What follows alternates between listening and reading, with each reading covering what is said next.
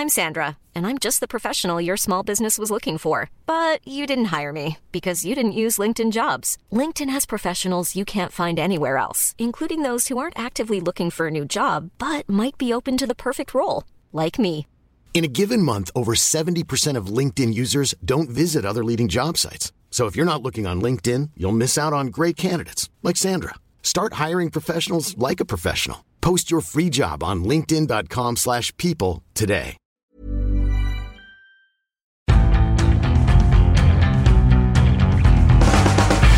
Hello, and welcome, or should I say welcome back, to the Indie Football Podcast World Cup Daily Edition. And England are in the World Cup final. In an alternative universe, I'm afraid. Defeat to Croatia means that England miss out on the biggest stage in probably world sport. A 2-1 defeat after extra time, thanks to a Mario Mandzukic winner, unfortunately condemns England to the third place playoff, which is quite possibly the worst and most pointless event on the planet, and it certainly is going to feel like that on Saturday, isn't it? The man to my left, Jack Austin. Yeah, I mean, it's the game that nobody wants to be playing in, but I think it's not going to feel like it now. But once you look back on tonight, it's a time for Englishmen and women up and down the country to feel very proud of what's happened, considering before this tournament they hadn't won a World Cup knockout game since 2010. It was 2006 rather. So yes, right now it hurts, and they don't want to be playing on Saturday, but it is a good tournament overall. And it is, and I remember we wrote for the back page when this squad was announced that they go in hope and not expectation, and that's pretty much kind of how it turned out. But they generated hope. And they have, in turn, for the future, generated expectations, and they will be judged on those expectations in the future as things go on. That's kind of what my piece is about, which is obviously already on the website, independent.co.uk/football. We've had a load of good stuff on there from Miguel and Johnny and Jack, who we'll talk to shortly, actually, from, where are they, the Luzhniki Stadium. We're back in London on the Independent Sports Desk, where things were predictably quite hectic tonight. But there is much to get through, trying to analyse that defeat. It's I think the guys there, when we talk to them, will be more jacked up on the emotion of the evening and everything that goes with it. But roughly, England commanded this game, I think, for about 60 to 70, no, probably less than that. You know, the first half of the first game, the first half of 90 minutes, I should say. It feels like a different game, and then what happened after half-time was a gradual relinquishing of that control. They didn't create virtually any chances. By extra time, Harry Kane was absolutely cooked and playing in midfield, exactly as he was against Colombia. But this time, they're against a team that you can't play against with 10 men. And when Kieran Trippier goes off with injury, with 9 men. And considering the other players that weren't fit, really, England by the end were incredibly short-handed against a team that have played, 15 hours of football in the last week, it feels like. Yeah, I think that's what's going to hurt the most for England, is the fact that it was there for the taking. I think there's a lot of fans that would have preferred to have lost 3-0 convincingly, because there was that opportunity. It was there, the final was there for them. They were 1-0 up after 5 minutes. But fatigue set in, and all the talk in the build-up before the game was that Croatia playing, like you said, two batches of 120 minutes plus the emotional drain of penalty shootouts, that they'd be the ones who were struggling. But it was actually England who, by the end of it, were walking wounded, only 7 or 8 men still playing like they were at the start of the game. And I think that's what's going to make it most difficult to digest. The good thing about the digestion this time, I guess, though, is that there is no root and branch review. There is no huge post-mortem needed for this campaign. For the first time in as long as I can remember, and it is probably in a generation, a full generation, this is a lesson to be learned to take on to the next campaign, rather than we need to dig down, find the lessons and start again from scratch, which is kind of so often the problem. You know, it's been a campaign that has brought non-football fans back into the fold. It's brought lapsed international fans back into the fold. And for people who have always been big England fans, it's brought them a team that they were happier than ever to cheer for. It's brought incredible scenes this summer up and down the country. You know, I mean, there wasn't a dry person in Hyde Park at 7:05. They're all sober and very wet, but there wasn't a dry person there, and it's because this summer has turned into a wild summer off the field where it felt like anything could happen. And in the end, there were glimpses of the old England as they lost control to world-class midfielders, which has been it feels like the problem with English football over the last 16 to 20 years when you go up against these big teams. But the pieces are there to mount a challenge for Euro 2020 and the ultimate target, I guess, which World Cup 22, which before the tournament, Gary Lineker said, really, we should write this one off. He used the words, we should write this off, because that should be the target. Yeah, I think if you look at the team, all the building blocks are there. The starting 11, I wouldn't say there are too many weaknesses there, and all of them will be there in 4 years' time. I think now for England, what they need to do is to build on those coming off the bench. Like we saw today when Jordan Henderson came off, there was no one to really fill that midfield. I think that is probably the weakest part of the squad. But in 4 years' time, who's to say Ruben Loftus-Cheek isn't that player? But yeah, going back to what you said about what the feeling they've done to the country this summer, I think Russell Brand put it best on his preview to this game, where he said, after it's all over, just remember the love that every English man, woman, child had for one another, that usually they just walk past on the street without blinking an eyelid at. And I think that sort of hope is going to keep this country behind the team for quite a long time. I think we'll have another Russell Brand column tomorrow. As ever, check those out. I mean, it's done so well that Jack, on the last time he came on the podcast, was Welsh, but he's now English again. And as well as Russell Brand's column, we're going to have loads of great stuff in the morning. Jack Pitbrook asking some questions. I think he'll be a little bit more analytical going forward. He spent a lot of time with England camp. Got a piece on Nikola Kalinic, the one Croat on the planet who probably won't be happy to see them in the World Cup final after he got expelled from the squad in the group stage, and loads of other stuff. But for now, we'll just chuck it over to the guys at Luzhniki, and you can hear from them, and then we'll be back for the end. I'm Sandra, and I'm just the professional your small business was looking for. But you didn't hire me because you didn't use LinkedIn Jobs. LinkedIn has professionals you can't find anywhere else, including those who aren't actively looking for a new job, but might be open to the perfect role, like me. In a given month, over 70% of LinkedIn users don't visit other leading job sites. So if you're not looking on LinkedIn, you'll miss out on great candidates like Sandra. Start hiring professionals like a professional. Post your free job on linkedin.com/people today. Ryan Reynolds here from Mint Mobile. With the price of just about everything going up during inflation, we thought we'd bring our prices down. So to help us, we brought in a reverse auctioneer, which is apparently a thing. Mint Mobile Unlimited Premium Wireless. How to get 30, 30, bit to get 30, bit to get 20, 20, 20, bit to get 20, 20, bit to get 15, 15, 15, 15, just $15 a month? Sold! Give it a try at mintmobile.com/switch. $45 up front for 3 months plus taxes and fees. Promo rate for new customers for limited time. Unlimited more than 40 gigabytes per month. Slows full terms at mintmobile.com. Hello and welcome, or should I say welcome back to the Luzhniki Stadium, where it's 2:30 in the morning and there's not many journalists here as we dissect. It's those persistent legends who put it in right till the end, like the Croatian national team. Well, hey, it's kicking off already. If you're listening to this, you'll know what's just happened. It's kind of quite a difficult night to sum up. Yeah. How would you sum it up, Miguel? I was, of all the games I've done in the tournament, it was actually the one I found hardest to write for, because I think it's difficult to criticise England too much, because it was just one of those. It's a World Cup semi-final, so it's a fixture that means anything more than football, and both teams kind of pushed themselves to the limit for it. Maybe just Croatia had that little bit more. I mean, one negative slant you could have is that it's ultimately, bar the difference in path, it's still the same old thing that England ultimately lost to the first properly good side they played, as has been the case for the last 2 decades. Well, I think that's a little bit unfair, because I think Southgate was, in previous tournaments, say there could have been a calamity against Tunisia, or they could have gone out to Colombia, so I give them credit still. I suppose you could argue that this is Jonathan Liu, by the way. You could argue that they lost to both of the two good sides they played. I don't consider that. We don't count that. Well, I don't know. I don't know how much of this is tiredness or whatever. We're all pretty weary.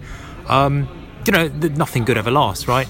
Nothing good ever lasts, and there was a lovely sort of few weeks where everybody thought there was a little possibility that England might be really, really good at football. And it turned out they were actually quite good at football. I suppose you can dream a little bit big and can they win the World Cup? Can they get to the final? I know it ends here. Nothing good ever lasts. England are out of the World Cup. The housing market's still fucked. Brexit's still a mess, and Donald Trump's coming to Britain next week. All right. That's one perspective. I think I'd probably be slightly more positive than Miguel in his analysis, in the sense that, England did lose to the first good team they played, but it wasn't inevitable they were going to lose. No. Which is often the case in these games. And the fact is that I thought England were brilliant for the first half. And if they had chances to go 2-0, we've heard this one before, they had chances to go 2-0 up, and if they'd taken one of them, then maybe they would have been able to withhold the kind of steady Croatian pressure in the second half. But I think at the start of the second half, I felt like it was somehow slightly different. Croatia was just a bit better, England were tired, and in a midfield battle where you only brought legs, when those legs run out, you're fucked, basically. Southgate made the point after, because we were all saying that Croatia, look, they played 2 120-minute games, they're going to be tired. And it was England, in fact, that began to look really leggy actually quite early in the second half. And I think what Southgate said was that the difference in that is really just, it's something to do with experience. When you're an older professional, you sort of you learn to kind of husband your physical resources. You don't really lose stamina when you get older. You lose sharpness, a little bit of pace and zip. And England didn't really have the ability to harness their physical capabilities as well as they could. I think that they blew themselves out, basically. Whether they blew themselves out earlier in the tournament and this was kind of just the residual blowback of that, we don't know. But they did look they did look as though they had basically given everything they had. Yeah, I mean, that is absolutely my impression of it as well. And kind of once Croatia scored, England, I mean, I know Stones had that header cleared off the line, and if that had gone in, it would be a very different evening. But I thought, particularly the last 10-15 minutes of normal time was like first half of extra time in the Colombia game. Like, England were nowhere, and Croatia looked like scoring every time they went forward. I actually think England were very lucky to make it through to extra time. How would you assess the England campaign as a whole now that it's all done and we're kind of in the same position we were in 1990 or 1996? It's been a sparkling success, really. I mean, everybody was saying that the quarterfinals would be a decent performance. I thought even the quarterfinals would be slightly above par, given England's perennial tournament malaise. That getting through a knockout game would be a huge step. The fact that they got through 2 knockout games and then lost to an opponent that they really should have beaten means it's kind of a B+ campaign. At times it felt like it could be a lot more than that, but it's in the context of basically England having, for a nation their size, disproportionately shambolic campaigns for the past decade, basically. Yeah. So I mean, I suppose, and to be fair to say, that was a challenge to get out of that cycle, and he has done that. That's what I was thinking earlier. It's like this has been a campaign in which we've realised that maybe there's nothing wrong with us. Like, it's not to say that we're the best, and who knows whether we'll win anything. But so many England campaigns, particularly 2016 is the best one. Like, end with this, like, what on earth is wrong with us? Why are we so broken that we can't do this that the other countries can do? And it turns out we can do it. Yeah. Like, we're on the flip side, I mean, England will never again, not for years and years, go into a tournament with expectations this low. Yeah, that's true. What they've done here is raise the bar. By the time you get to the Euros in 2 years' time, or Qatar in 4 years' time, and with the hype of this new generation of under-17s and under-19s coming through, the pressure will be back on. Semi-finals will be seen as a benchmark now. Yeah, but 2 things. First of all, I think Southgate was right. One of the key things, like, 2016 summed this up. I think there was a genuine issue with English players that, because of the weight of the past decade, because of everything, they did feel a massive pressure that they couldn't cope with when things were going wrong for England. And Southgate has kind of started to change that. Secondly, I think I've said to the lads before, my theory is basically this is like England's Germany 2006 campaign. It's a good start. They've got some. It's basically it's a foundation for what's going to come next, without some of the key blocks in place. Because I mean, as you just mentioned there's been so much progress made in kind of youth production in England, as evidenced by the 2 underage trophies. So I think we will see a German style or Spanish style. 3 underage trophies. Don't forget the European under-19s. Of course, yeah. but like so Germany, I suppose they've had this decade where they've always got the semi-finals until this tournament, and it started in 2006 again. But that 2006 side didn't actually have too many players that came through that.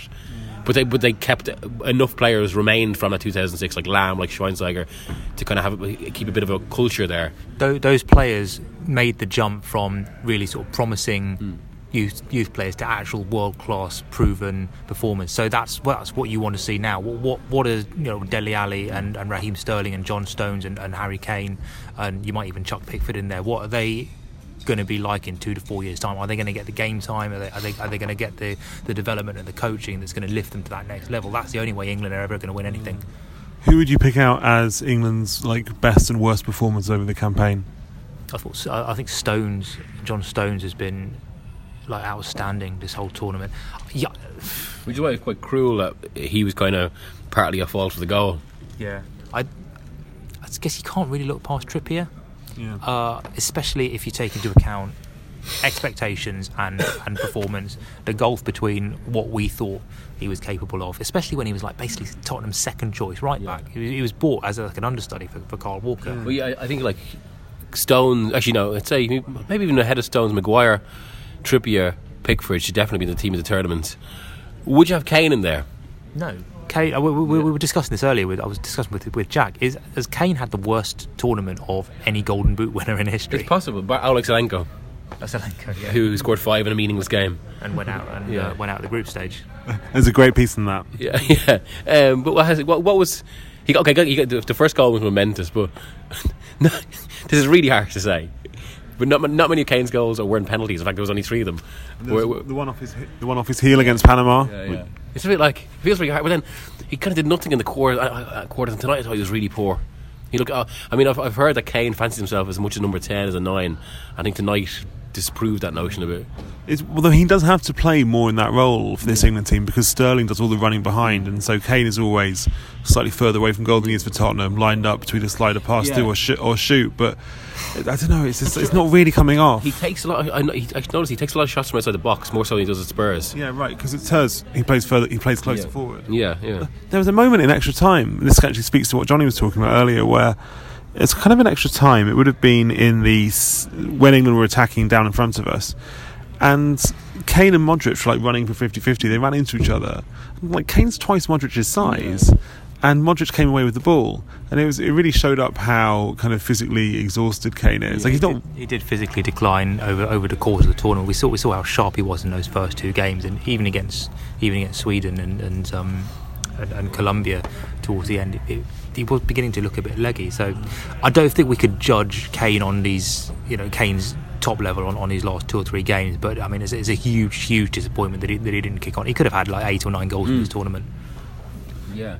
And I think that kind of, if there's any issue to address going forward, it's probably the midfield, because that was really where England lost the game today.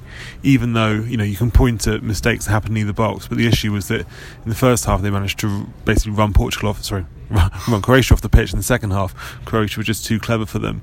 Do you think it'll take kind of maybe different personnel or a different approach in midfield over the next 2 years and beyond for England to really win this kind of game? Yeah, I'm reminded of when Gandhi landed at Heathrow in the 40s, and so a reporter, all the microphones gather around him and ask him, "Well, Mr. Gandhi, what do you think of Western democracy, Western civilization?" And Gandhi goes, "I think it would be a good idea." It's like, what do you think of England's midfield? I think it'd be a good idea for them to have one.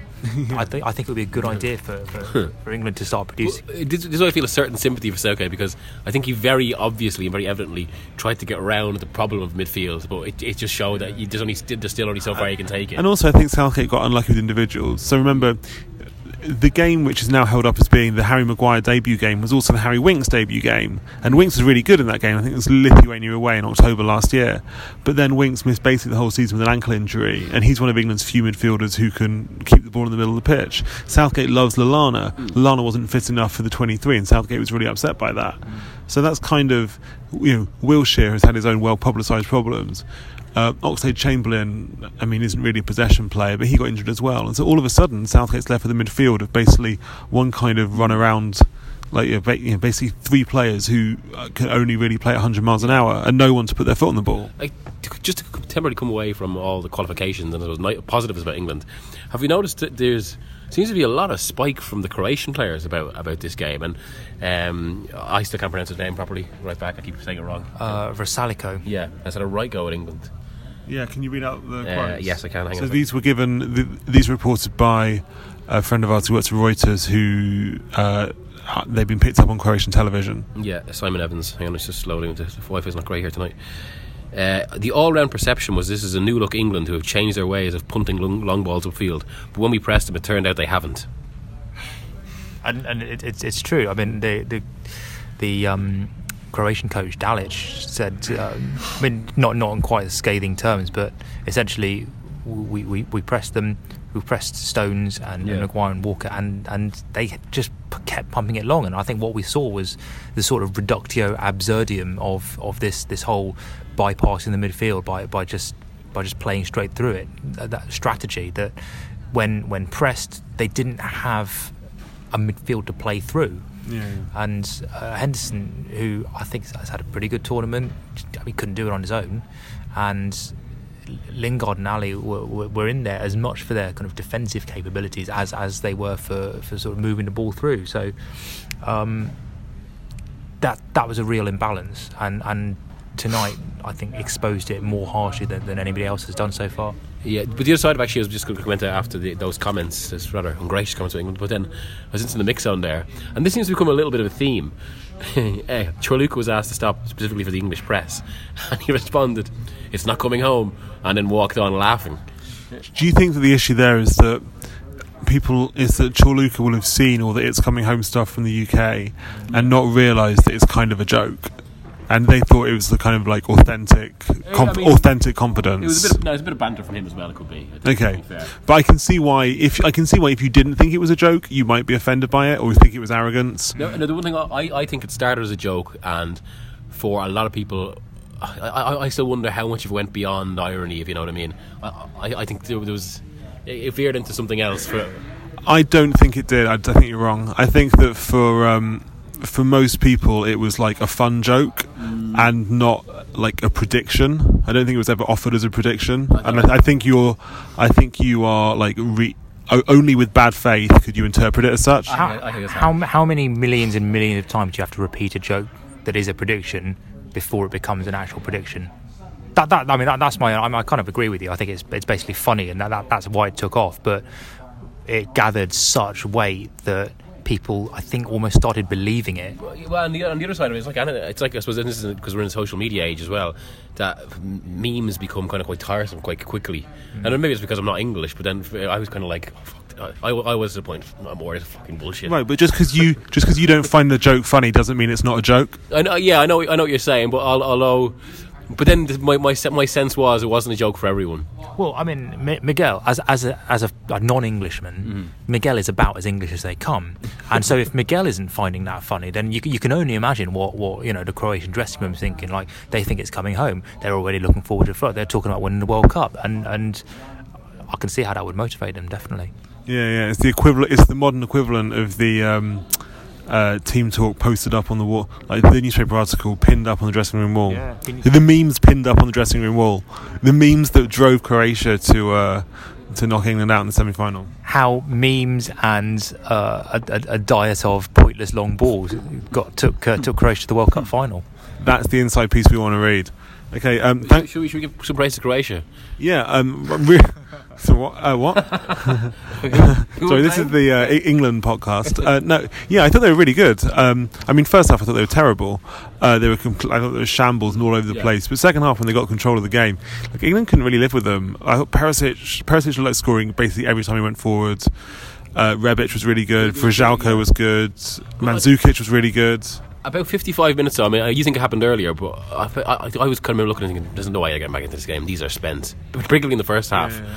So the way they can, and as you said, there's actually a period where Perisic looked like he could win the game on his own. Yeah. England were lucky to make it through to extra time. Yeah, they were. And then beyond that, like I suppose what they've done in the game, smallest country population by far to reach the final since 1950. And that, as well as that, they're the only team to have made a final after having 3 games go to extra time. It's a huge achievement, and against the backdrop of a footballing administration which is basically crumbling before our eyes. And I got a tweet from a Croatian this evening saying, like, I read your report from the game, and it was really nice to see how England felt that even in defeat they got their team back. I'm a Croatian. I've reached the World Cup final. Like, I don't feel like I have my team at all. Really? And yeah, that's quite interesting.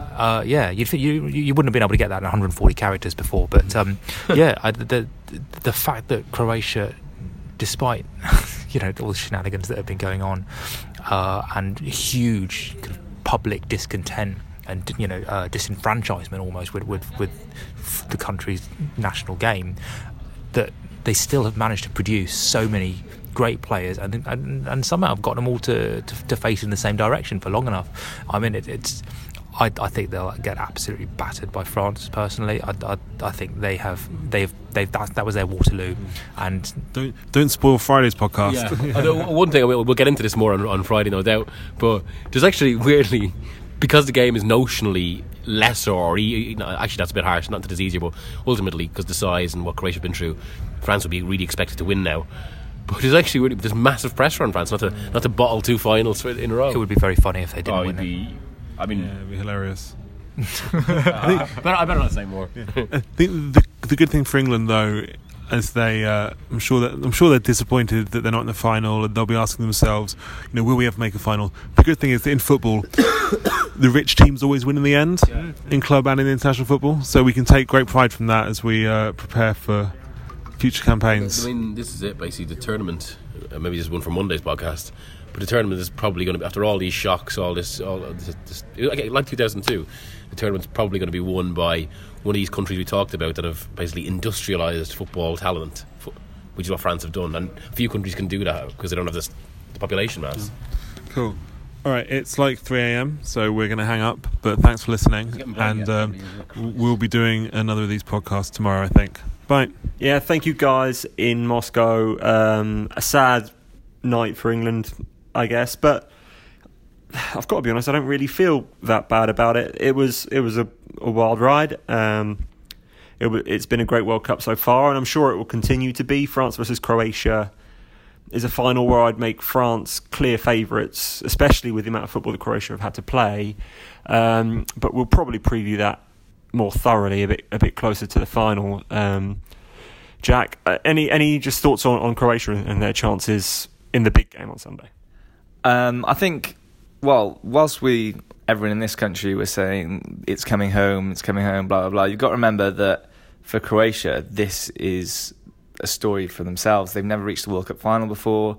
This is uncharted waters, so they're going to really believe, after winning 2 penalty shootouts and going to 3 extra times, that their name's on that trophy.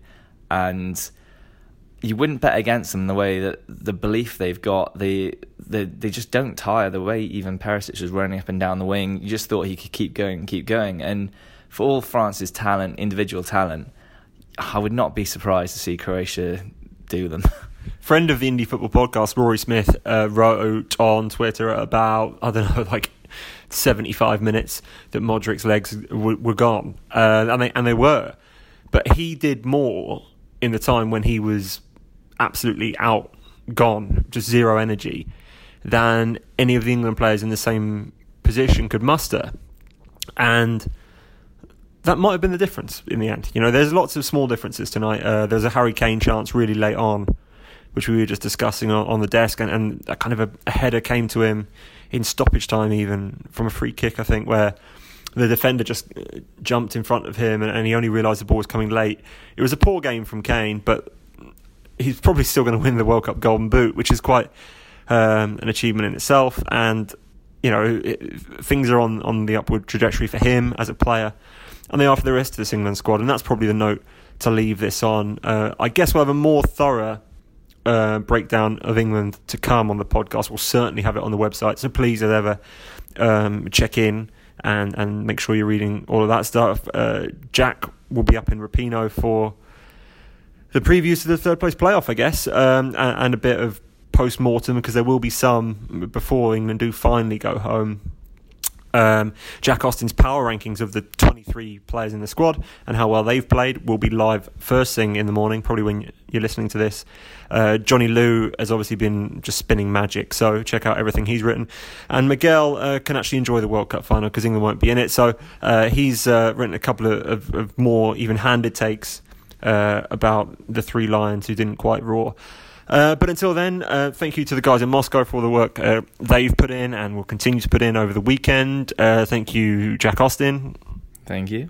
And thank you to all the staff who are on the desk tonight who have done a great job. And thank you for listening as ever. Remember to rate and review, recommend us to your friends, and we will see you on the other side.